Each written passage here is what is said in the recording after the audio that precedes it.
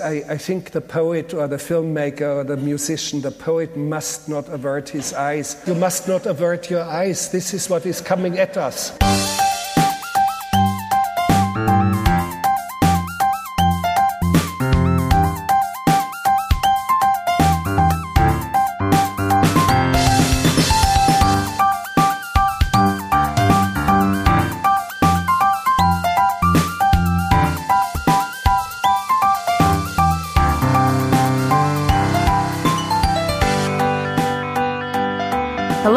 And welcome to One Good Thing, the podcast that tries to find the hint of homoeroticism at the Victorian orgy. I'm Paul Sold. I'm Paul Goodman, and my portrait's getting younger. No! Oh no, it's getting younger! Yeah, it's haunting. Well then, we are back right heading on into, fist eyeball deep in Recommendations Month, by which I mean we're about to start it. Today's recommendation comes from Jen Blundell, excellent translator and belly dance extraordinaire. Want to listen to her podcast? Well, she doesn't have one. So please feel free to take to Twitter and offer her some suggestions, like... a podcast about how to start a circus and then run away with it into the sky. Ooh, that's pretty good. A lot of aviation-related problems that you've got there. Well, what do we know about Jen? We know that likes travel. Mm-hmm. Speaks many languages. Belly dancing. And also, she's basically your honest-to-goodness northern lass. So here's my suggestion. How about a travel cast in which she recreates the travels of 16th century explorer Antonio de Andrade? I was just thinking that. Teaching the people of India and Tibet the fine art of proper hot pot. Ooh. Yeah. Okay. How many episodes? As One. many as that. One. One massive episode. She got it first time. It just went down really well. Yeah. Well, I mean, she's a very talented woman. So she is, and everyone was just waiting for this, it seems. Today she has recommended Dorian Gray, Oliver Parker's 2009 adaptation of Oscar Wilde's Gothic novel. Mm-hmm. The novel is about a young man exploring morality and hedonism and its effect on the soul. And it's also about art and beauty and what it means and what it costs. The film is about a guy with a gross painting. Ooh. I think somewhere in Oliver Parker's house there is a portrait of the DVD cover to this film with really great reviews all over it. Unfortunately, the actual critics were not as kind IRL. Simon Weaving, over at Screenwise... Not that guy. Oh, I know. Says, if it was Oscar Wilde who said that experience is the name that everyone gives to their mistakes, then this Dorian Gray is quite an experience. Wrote that in a silk-lined bathtub filled with the tears of exquisite boys. Meanwhile, a public reaction was similar. Ubertherbs, over at IMDb, said this disaster could have been avoided if the director had a sassy gay friend, or at least a copy of the damn book. One is equivalent to the other. Having a copy of Dorian Gray in your house is very much like having a sassy gay friend. Paul, you pigeon-livered mutton shunter. Well, hello there. Hi. What was something about this movie that made it better than The Pox? All of that straight love. Oh god, the straight lovin's in this movie. The man-on-woman, hot, steamy action. I mean, Oscar Wilde was a famous shagger. And he wrote movies as such. A dilettante. Oh god, yeah. All about, just getting those chicks. Oh, yeah. Getting them down and dirty. He's your olden day Robert Carlyle. Most unsettling womanizer.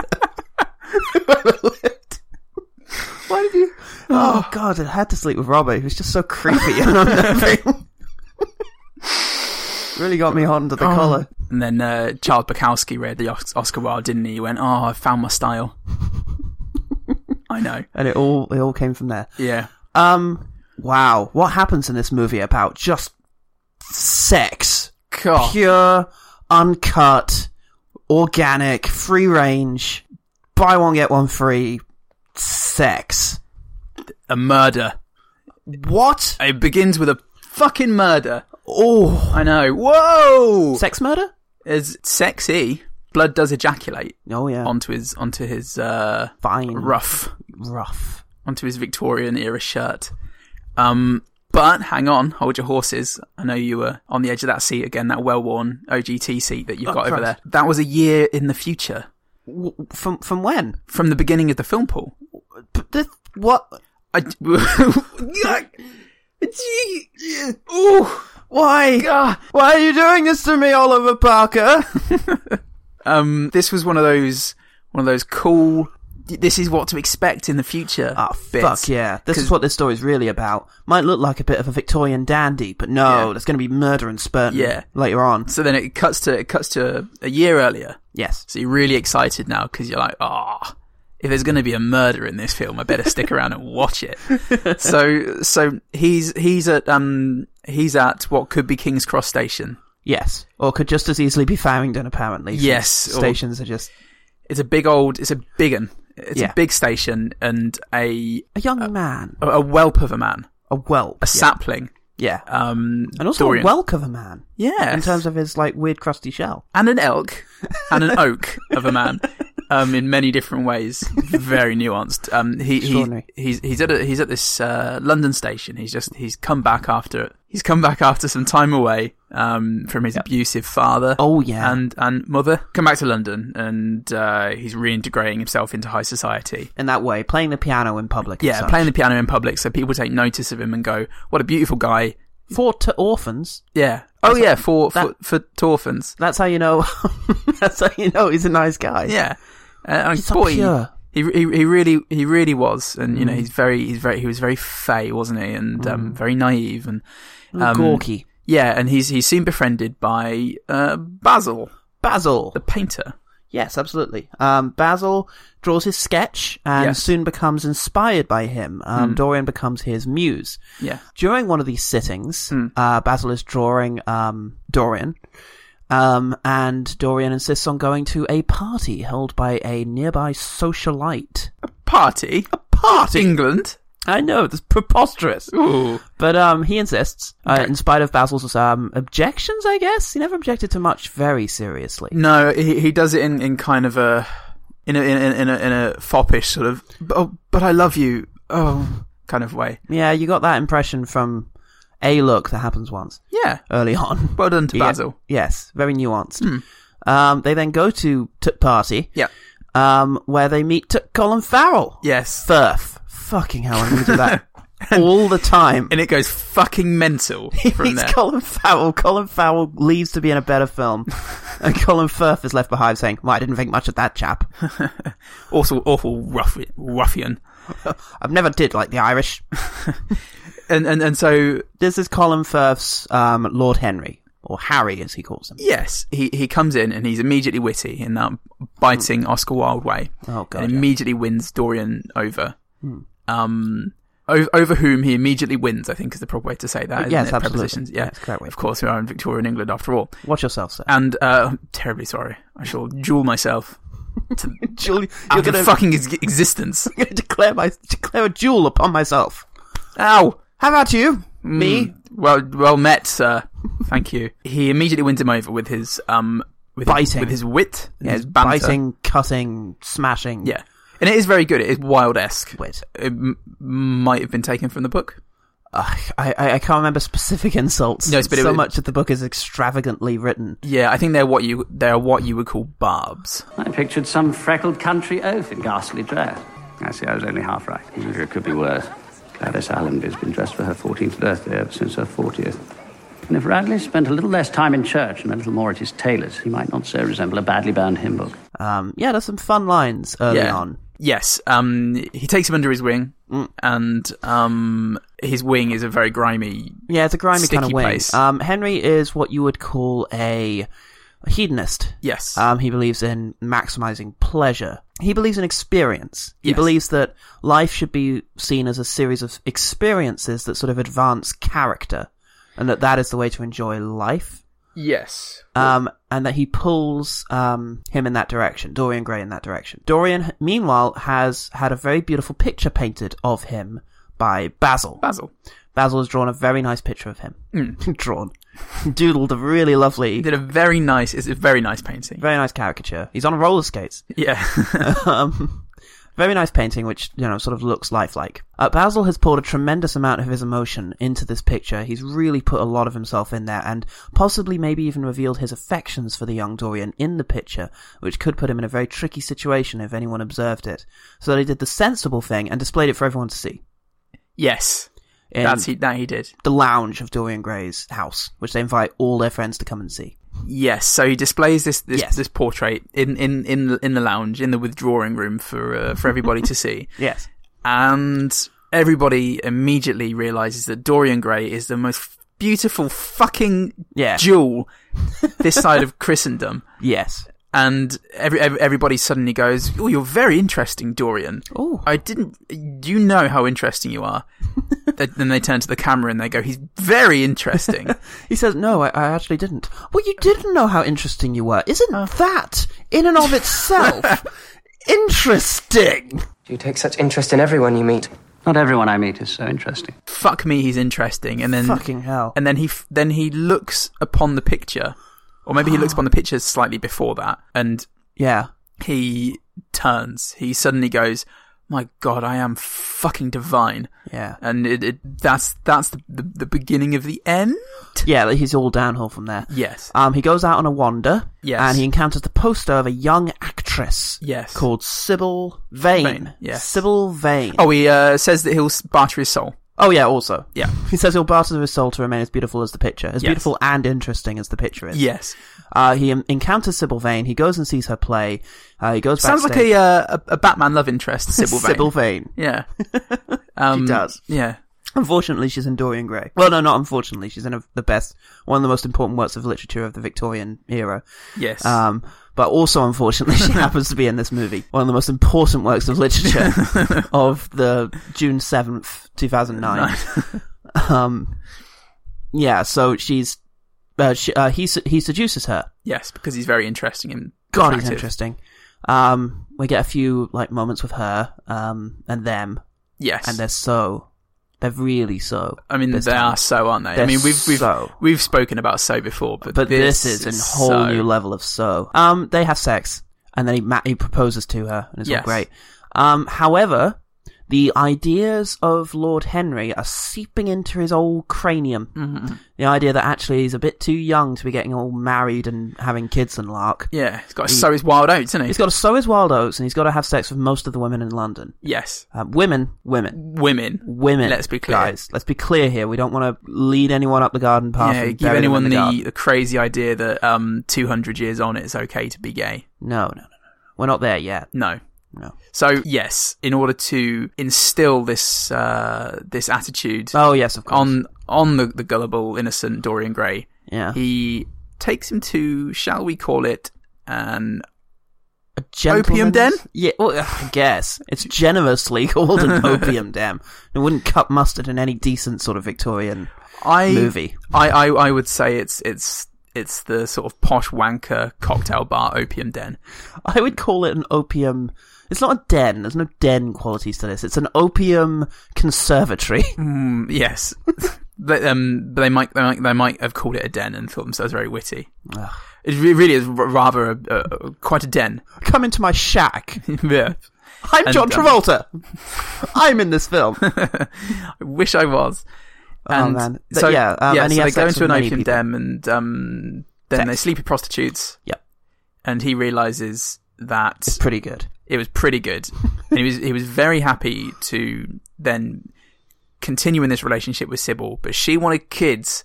And that would affect his whoring. Yes. So which is also naive, I feel.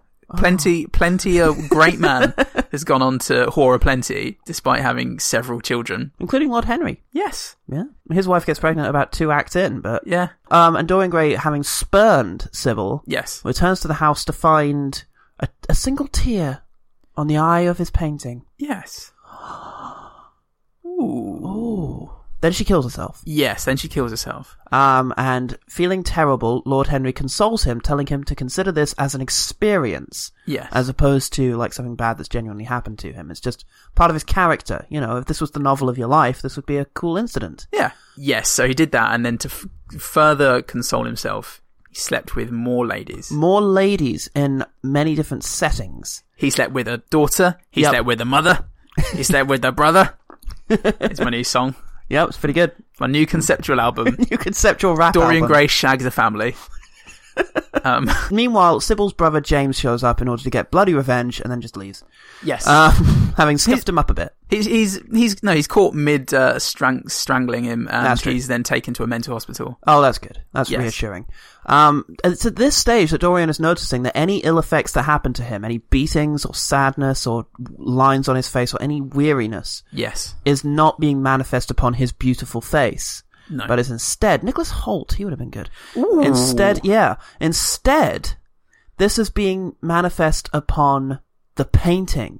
The painting of Dorian Gray. Nicholas Hoult would have been good in this. Yeah, he would have been. Damn. So, yes. So then that has happened. Now, My memory gets fuzzy around here. scene missing. Scene missing. Basil Yes. accosts him, Yes. wanting to display the picture that he painted. Because at some point, having realised this, Dorian moved the picture from the hall to his secret tower that he has, where he used to get beaten. Yes. You know, the beating tower. The beating tower. Well, that sounds like something else, but it's not that. It's a place where you go to get abused as a child. We all have that room in the house. In the Victorian days, there was that room. We called it the garden.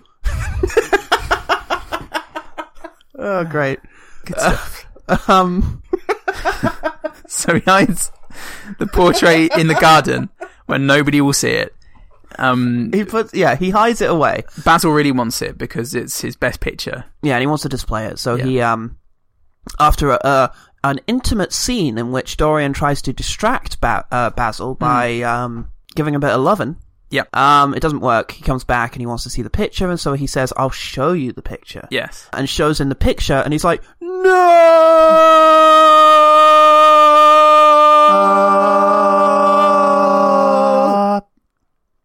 Dorian's like, "Yeah, Did tell you. yeah." I did tell you it was rough. During the no, Dorian Gray just stabs him up. Yeah. In the neck with a bit of mirror. With a bit of mirror that he had. From earlier. Yeah, so he stabs him up and buries him in the lake.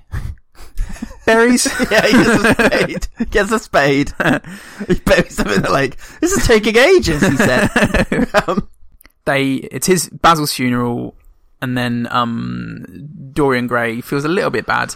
Yeah. So he decides to go and have the most bacchanalian of all gap years. He goes off. Yeah. And what an exciting time he has. He goes to all these different countries. Yeah. And Sleeps with all these different kinds of women. yes, all of which we see through the magic of words in letters that he writes to Henry. Yeah, we don't actually get to... Yeah.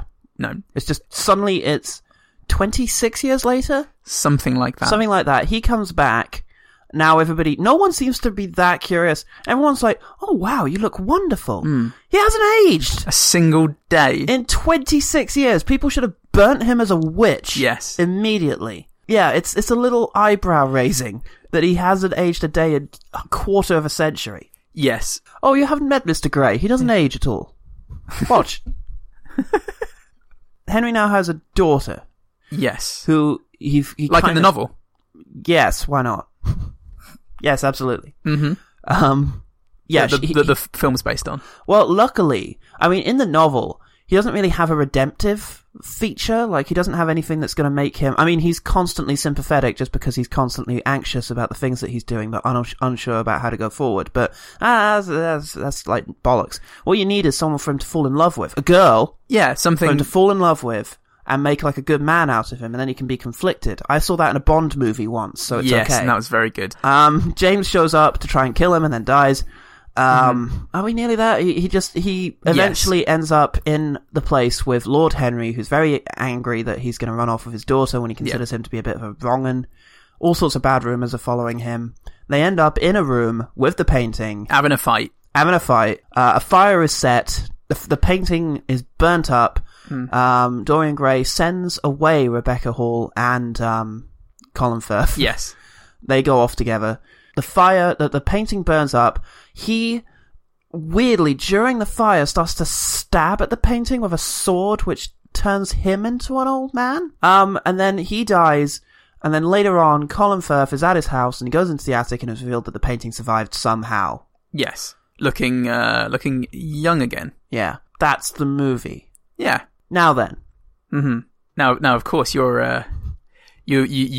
come into this viewing with a bit of a handicap in that you've read the book. That was a handicap of mine. Yes. I did indeed read the book prior to this viewing. I really enjoyed it, and its sort of subtlety. Yes. And it's sort of restrained, constant, definitely written by someone who's homosexual and is resenting having to hide it. Like every sentence just screams it. Just, I want to be who I am! Yes. In every part of this book. Something that was somewhat left out of the film. The novel contains an awful lot about the philosophy of art. And it's a tricky old novel to get your mind around. It's, there's a lot of very conflicting ideas presented, only to be immediately contradicted in a really sort of genuinely clever kind of way, in the way that only really intelligent people can do in terms of offering an opinion on the world and also subverting it. Because they know that no model is really adequate to explain the entire world. And so the idea that art should exist for itself, a pure aesthetic approach, which is what Oscar Wilde sort of inherited from Immanuel Kant. He knew it was an unsatisfactory way of justifying debauchery, and, revealed as much in the book. Now, that's kind of the point of the book. Yes. What is the point of the film?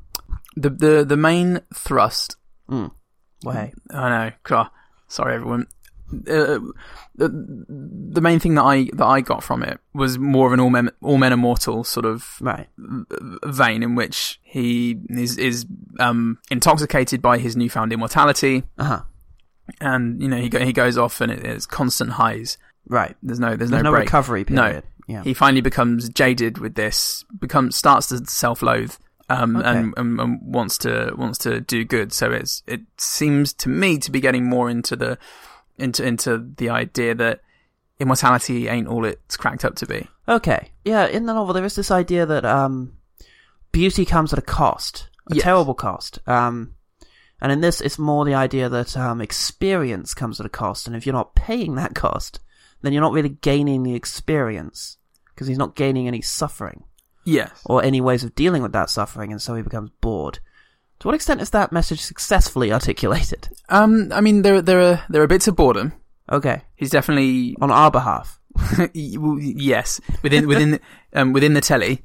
Yeah. On which we watched the film. Yeah. He tires of things very quickly. He does.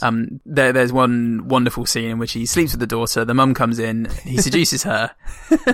And she goes away. The daughter's hiding under the bed, and people are his playthings. Yeah. He's like... He just says to her, where were we? Yes. And that was one of my favourite scenes, actually, because it vaguely hinted at the sort of saucy farce that the novel kind of is. Yes. Here's something that was lacking from the film. Camp. The novel is very camp. It's very sort of... kind of self-aware, and a little silly, and a little farcical, and knowing at all times, and sort of winking at itself. And that really goes in its favour. This was very straight-faced. I mean, the pretentious music, the sort of da-da-da, the da-da-da-da-da-da-da-da-da. I mean, the music was bizarre. Bizarre. It was a bizarre.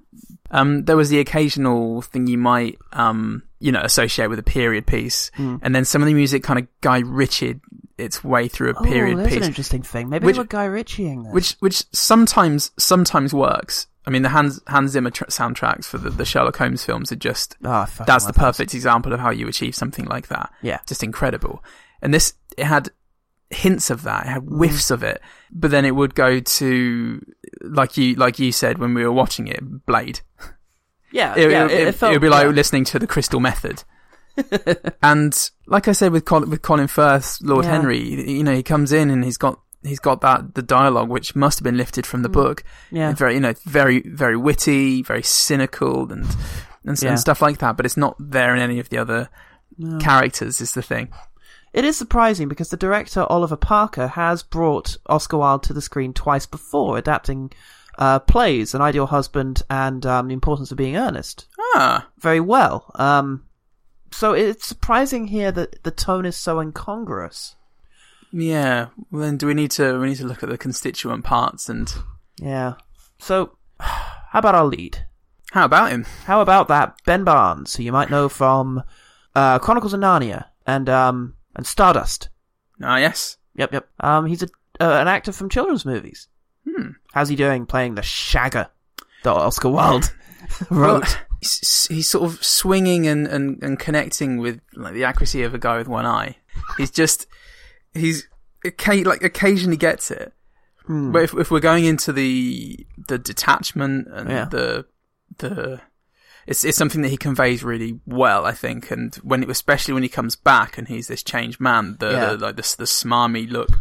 Yeah. And excuse me, a fairly conceited look about him. Yeah. Where he holds himself and stares at people or just stares past them in such a way that is, it conveys that he knows that he's better than these people.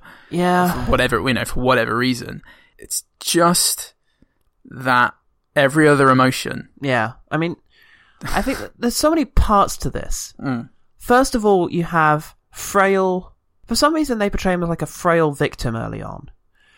Yes. Really, the film should start really with him just very handsome, very beautiful, terribly naive, just awfully, up for adventure, but no real idea of how the world works or how it should go. Yeah. Then you need to move into excitable youth, being shown the joys of the world, and it's like, ooh, this is all new and exciting. I'm gonna go get some of this, and it's gonna be fun. Translated into a guy who's picking up skills, if you know what I mean, sort of, skills. Do I? Yeah. So he's going to be a charmer. He's going to be charismatic. We're going to get why high society wants this guy around, someone where it's like, oh, I want to spend time with him. Yes. And then he's going to go away, get bored, and come back cynical.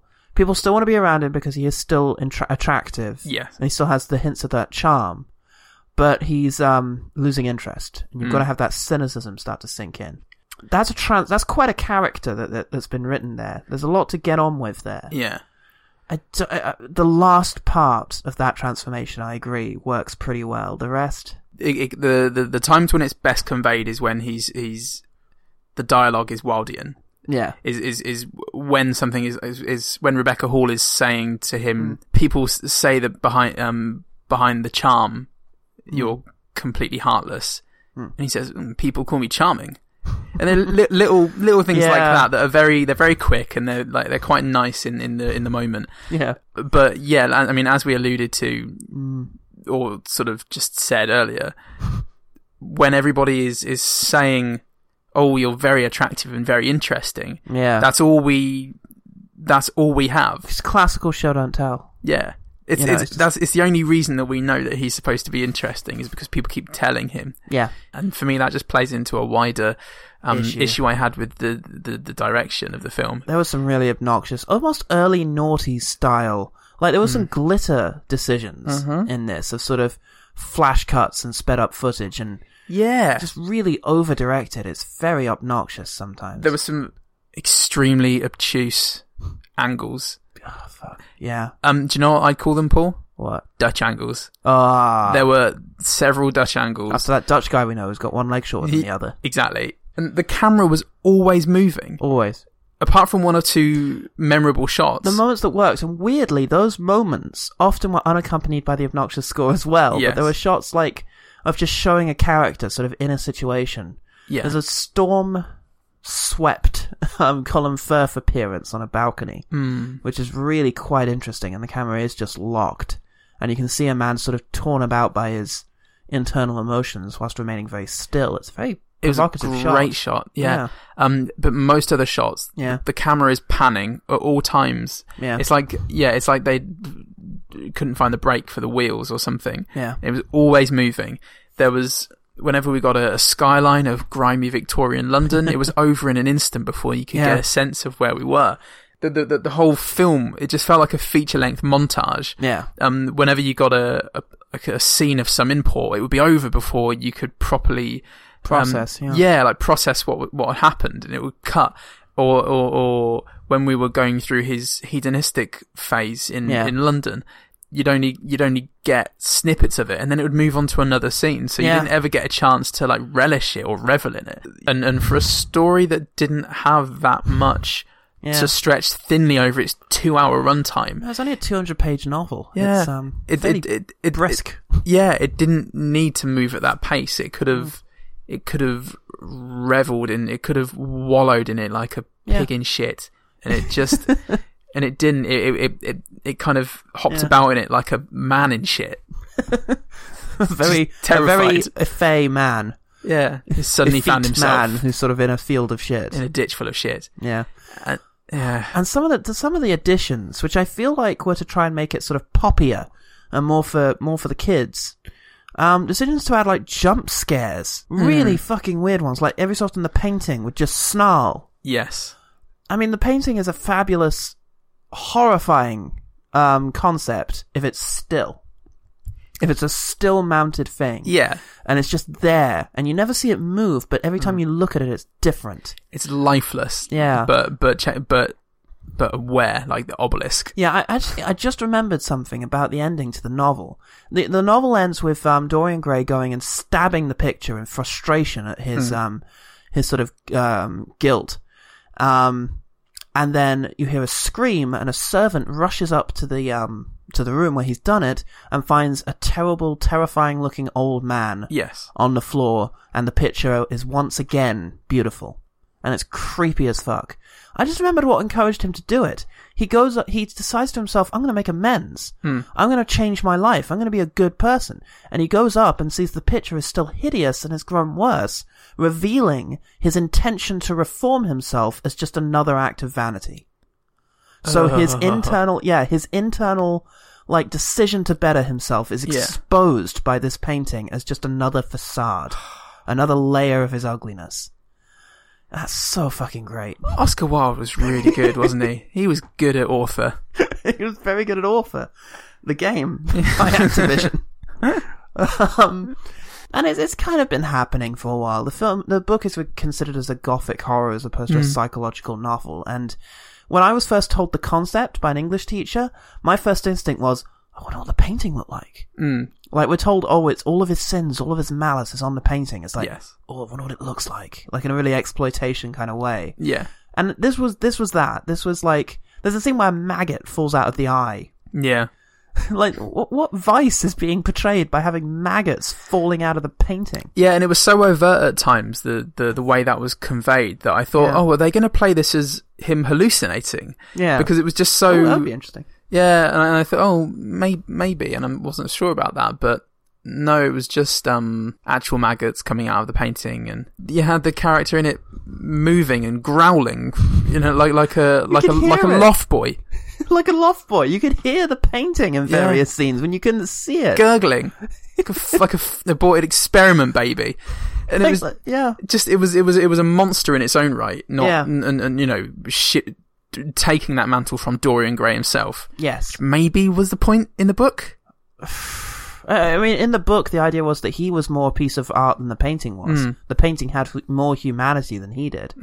Here, the painting's a monster that's haunting him. Yes. Like the shitty little MacGuffin in a horror film. The haunted chest or the creepy mirror.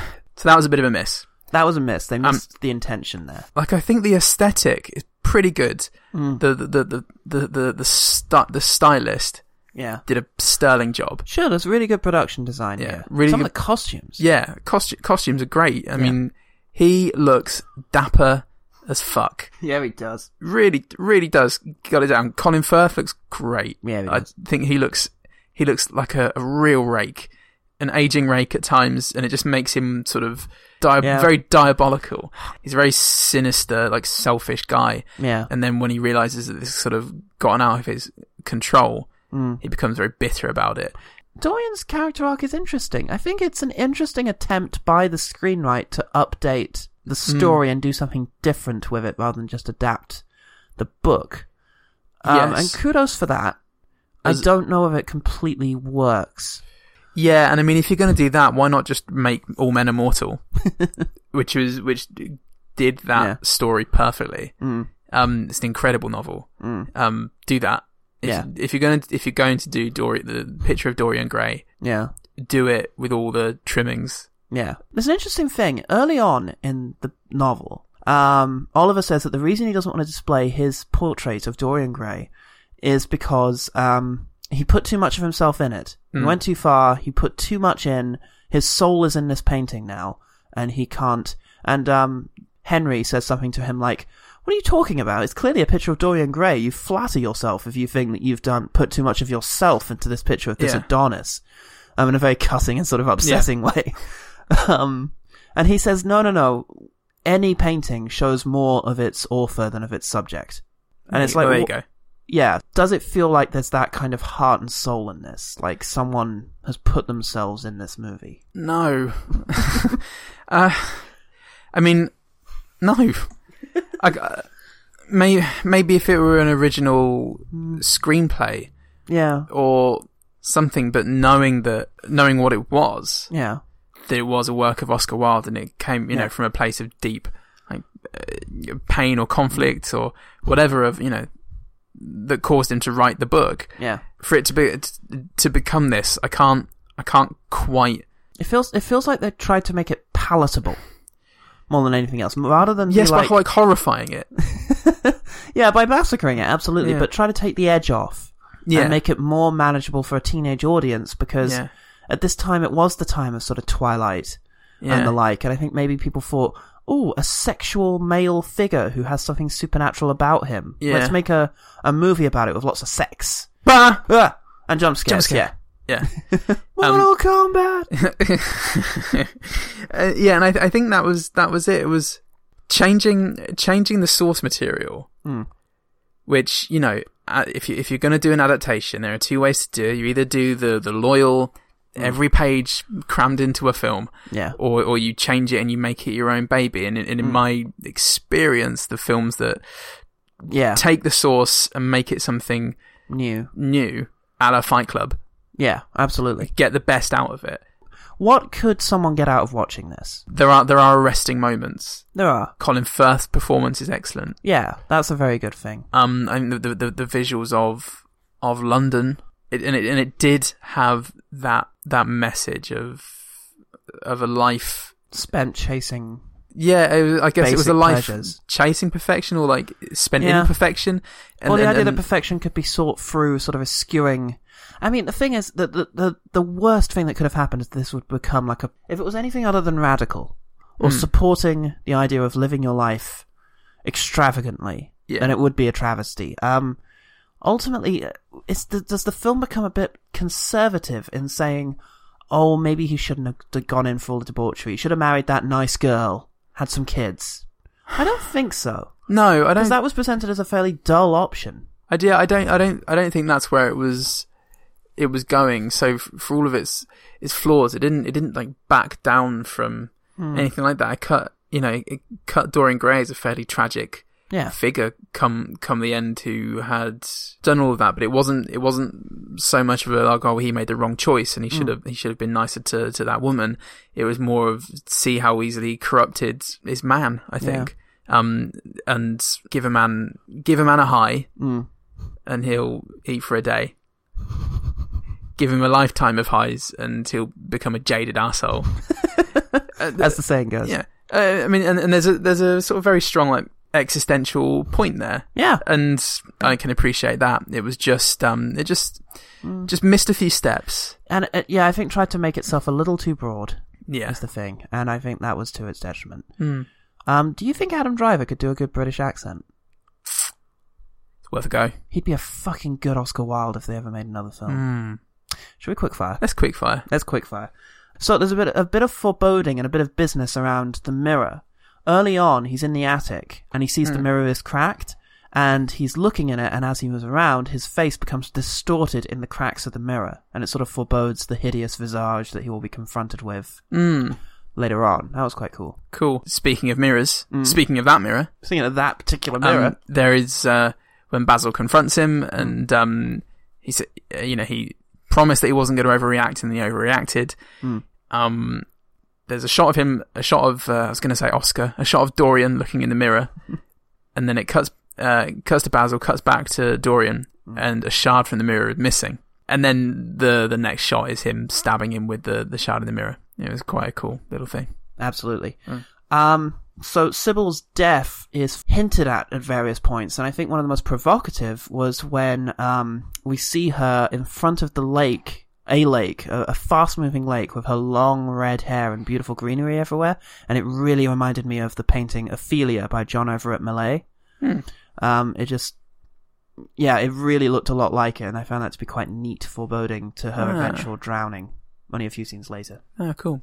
I have a bit of dialogue for you that I would also say is like an oil painting in its own right. Dialogue in an Oscar Wilde movie. I know. Do go on. They're in a pub, and a lady of the night comes in, and she says, "How say you and the young man stuff me double?" Charming. And that is foul. That's wonderfully foul. Rebecca Hall's first scene in the movie where she accosts Dorian and her father for conspiring in the next room, she really fucking livens up the movie at that stage. Yeah. She brings so much energy and sort of humanity to it that it's just like, oh, an actress. Immediately post Opium Den. Yeah. When he and Lord Henry go to meet Sybil, just before he deserts her. Yeah. They're toasting their wedding, or their imminent wedding, and also the fact that Lord Henry is about to have a child. And as Lord Henry and Sybil are talking, Dorian has been in the background ignoring them, pouring drinks. He comes in, and when he hands out the drinks mid conversation, he just announces "down in one," and it really nicely got across his detachment early on in the film, because it was just so obnoxious and abrasive. And he necks this whiskey or whatever, this brandy, whilst the other two sip and look kind of awkward. Lovely. Yeah. There's a really dramatic ending to this film in which Rebecca Hall goes to find Dorian Gray's secret, and Dorian Gray is confronted with the final choice of whether to share with her the horror of who he really is, or to just snuff her out of existence. It's very much like the ending to The Talented Mr. Ripley. He's faced with this choice of preserving the lie is going to mean killing someone he loves. And he takes that choice, and he forces her against the wall, and he chokes the life out of her. With a forearm. With a forearm against a wall. Until a windpipe is crushed. Yeah, it's fucking really terrifying. Yeah. And from the room, you can just hear the painting howling because, well, whatever the fuck. Yeah. For the teens. Then he wakes up. It was a dream. Lame. Fuck you! I hate that so much. Yeah. But yeah. Don't north us, Oliver Parker. Okay, well, we're going to do a new segment from now on. The segment is called The One Better Thing. The One Better Thing. We are going to recommend some films to you that this film kind of reminded us of, which we feel might be a better watch for you. Hopefully, you'll have been motivated to maybe check out the Dorian Gray 2009 and see what the fuss is about. But yeah, just in case you don't, and you want to see something similar, let's discuss some better films. Goodman? Yeah.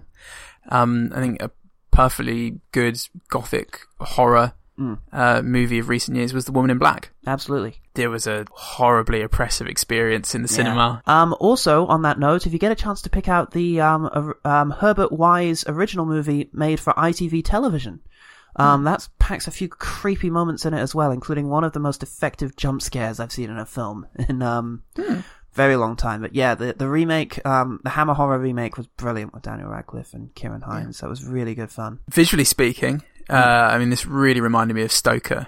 It's a decent film with some compelling performances and visually just gorgeous. Visually stunning to a fault. I mean, every single scene looks spectacular. Yeah. If you want to go for the bawdy Victorian hedonism thing, the adaptation of Michael Faber's The Crimson Petal and the White, starring Chris O'Dowd as Packham, or Rackham, was great. It was very funny, and it was filthy as fuck. Excellent. Yeah. The way I like them. Yes. On my side of things, if you'd like a truly beautiful expression of Gothic aesthetics, you'd best watch Guillermo del Toro's Crimson Peak. If you'd like an atmospheric and genuinely well-made Gothic story about lust and murder, then please check out William Oldroyd's Lady Macbeth whilst it's still in theatres. But finally, if you'd like all of those things and much, much more, I have to recommend Penny Dreadful, the TV show that has recently finished.